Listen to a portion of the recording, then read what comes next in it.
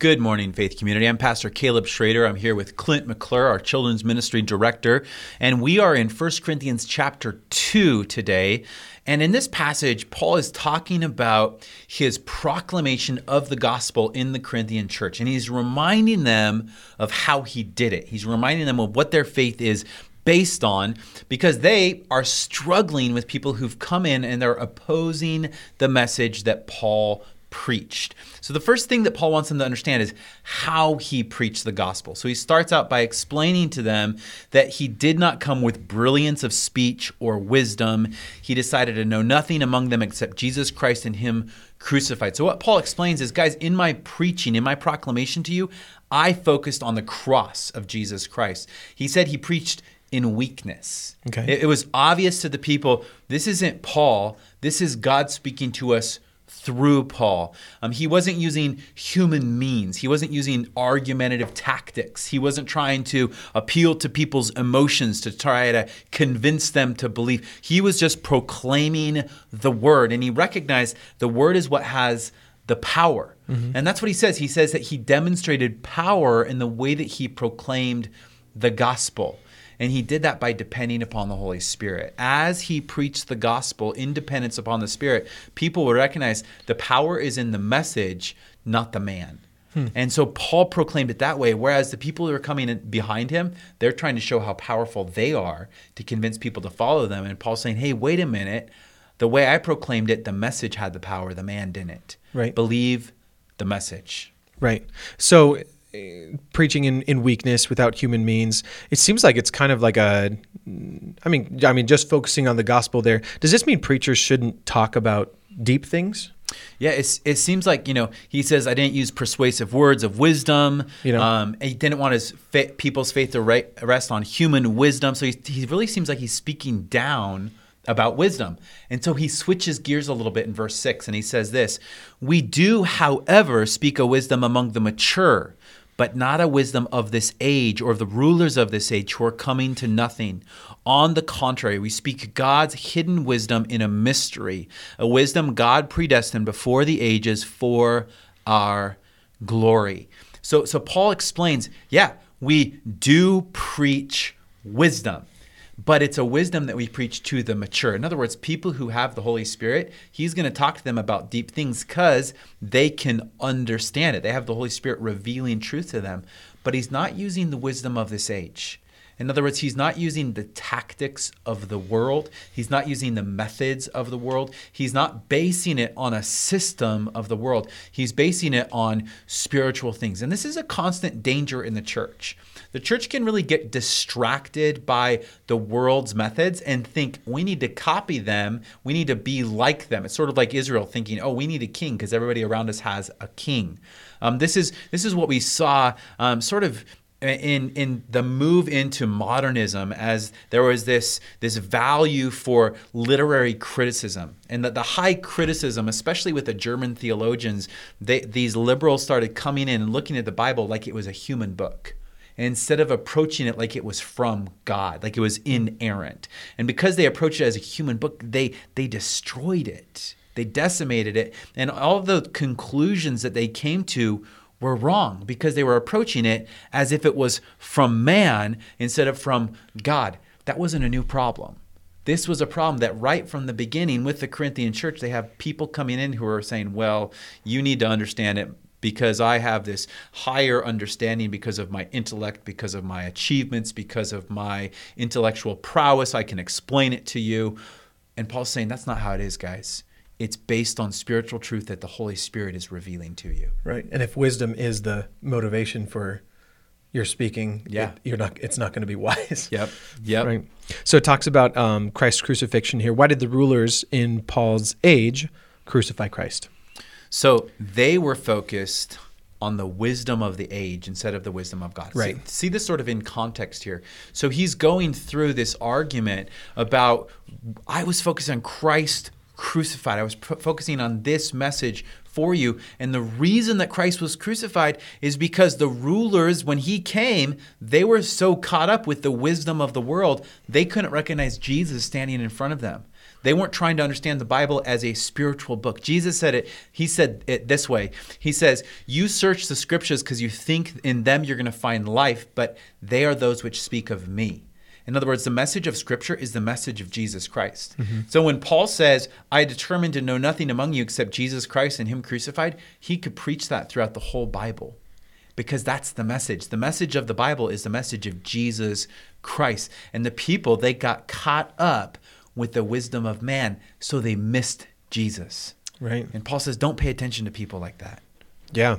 And so talking about the deeper things, talks a little bit about like the mysteries of the gospel. If we're not using human intellect, if we can't delve deep using human intellect, how can we come to understand the mysteries of the gospel? Yeah, so he explains that the rulers of the world, they missed it. And then he says, eye has not seen, ear has not heard, nor has entered in the hearts of man the things that God has prepared for them. A lot of people just quote that verse as a standalone. It's not a standalone verse. It's a transition verse. Mm-hmm. It's going from these rulers of the age who didn't see to verse 10. Now God has revealed these things to us by the Spirit, since the Spirit searches everything, even the depths of God. So we don't need to sit here thinking, there's no way I'm going to understand truth or see Jesus in Scripture or understand even what God has prepared for those who love him. We can, because God reveals it to us by the Spirit. The Spirit is the one who shows us what true truth is. Right. Well, that's really special. Yeah. Nothing like it. Does that mean that since we have the Spirit, right? Follow-up question here. Does that mean we do not need to study God's Word? Yeah, what can happen sometimes is people can get so excited about the Holy Spirit, and that's a good thing. It's really good. And I love the excitement that some of my charismatic brothers and sisters can have about the Holy Spirit, but the problem is if they think that means they can leave God's Word behind. If your love for God and your receipt of the Holy Spirit doesn't result in you being driven to God's Word constantly, loving His Word and studying His Word, then you don't have a relationship with Him. I mean, that would be grieving the Holy Spirit, wouldn't it? Yeah, the Holy Spirit wants you to look at God's Word. Here's the thing. The Holy Spirit is opening up your eyes to see marvelous things in His Word. Right. And so if His Word's not in front of your eyes and He's opening up your eyes, there's nothing for you to see. Yeah. It's so important for you to understand. The Holy Spirit is the one who's teaching you. The Holy Spirit's the one who's revealing to you. Even when I'm preaching on a Sunday, if you have like a light bulb moment, that wasn't me. The Holy Spirit took my words that were based on God's Word and He applied them to your heart so that you could understand. Part of the revealing, the mystery. It's amazing to me how oftentimes people come to me after the service and they say, hey, I was really convicted of this. And I was like, wow, I wasn't even thinking about that when I was preaching. I was thinking about what the Holy Spirit's convicting me of. Right. But He's applying God's Word to our hearts individually. But we need to have God's Word in front of our eyes so the Holy Spirit can open up our eyes to see marvelous things in His Word. The Holy Spirit's never going to show us things that are contrary to God's Word. And so if we have it in front of our eyes, we can recognize the Holy Spirit. The Scripture is the language the Holy Spirit speaks. And so if we're going to learn to recognize when He's prompting me, when He's leading me, what He's leading me to, we need to have our brains pickled in the Word of God. Right. Follow-up question about the Spirit here. How is the Spirit of God able to communicate with us? Yeah, so Paul explains that. That means, he says, nobody knows God's mind. And so how can we understand the things of God? Well, the Spirit of God understands the spirits of men. Right. And so because the Spirit of God understands the spirit of men, He takes the things of God and He teaches it to our spirit. So since He knows us, He knows what we're thinking, He can teach us more accurately. Like for me as a teacher, oftentimes the hardest thing for me to do is to get inside my student's head and figure out what is it that they're confused about? Why don't they understand? What is it that they're thinking that's wrong? The Holy Spirit knows all those things. Right. He literally is a mind reader. Yeah. Right? And because He's a mind reader, He's the best teacher in the world. Because He knows exactly why you're confused. He knows exactly where you need to get convicted. He knows where your blind spots are, and He can shine light into those areas in your life. Oh, that's really encouraging. Yeah. So we kind of touched on this already a little bit, but how do we teach people about these mysteries? So it's imperative that we get this. We can't figure out the mysteries of God's word by our own intellect, right, by our own abilities. Well, now I have this degree, so I don't need God anymore. It's so dangerous to sort of lean into your education instead of leaning into the Holy Spirit. Your degree is not dwelling within you. You constantly need to recognize it's through the Spirit. Why? Because you're comparing spiritual things with spiritual. You're a spiritual person talking to spiritual people. And what that requires us to do, it requires us to actually believe God's word.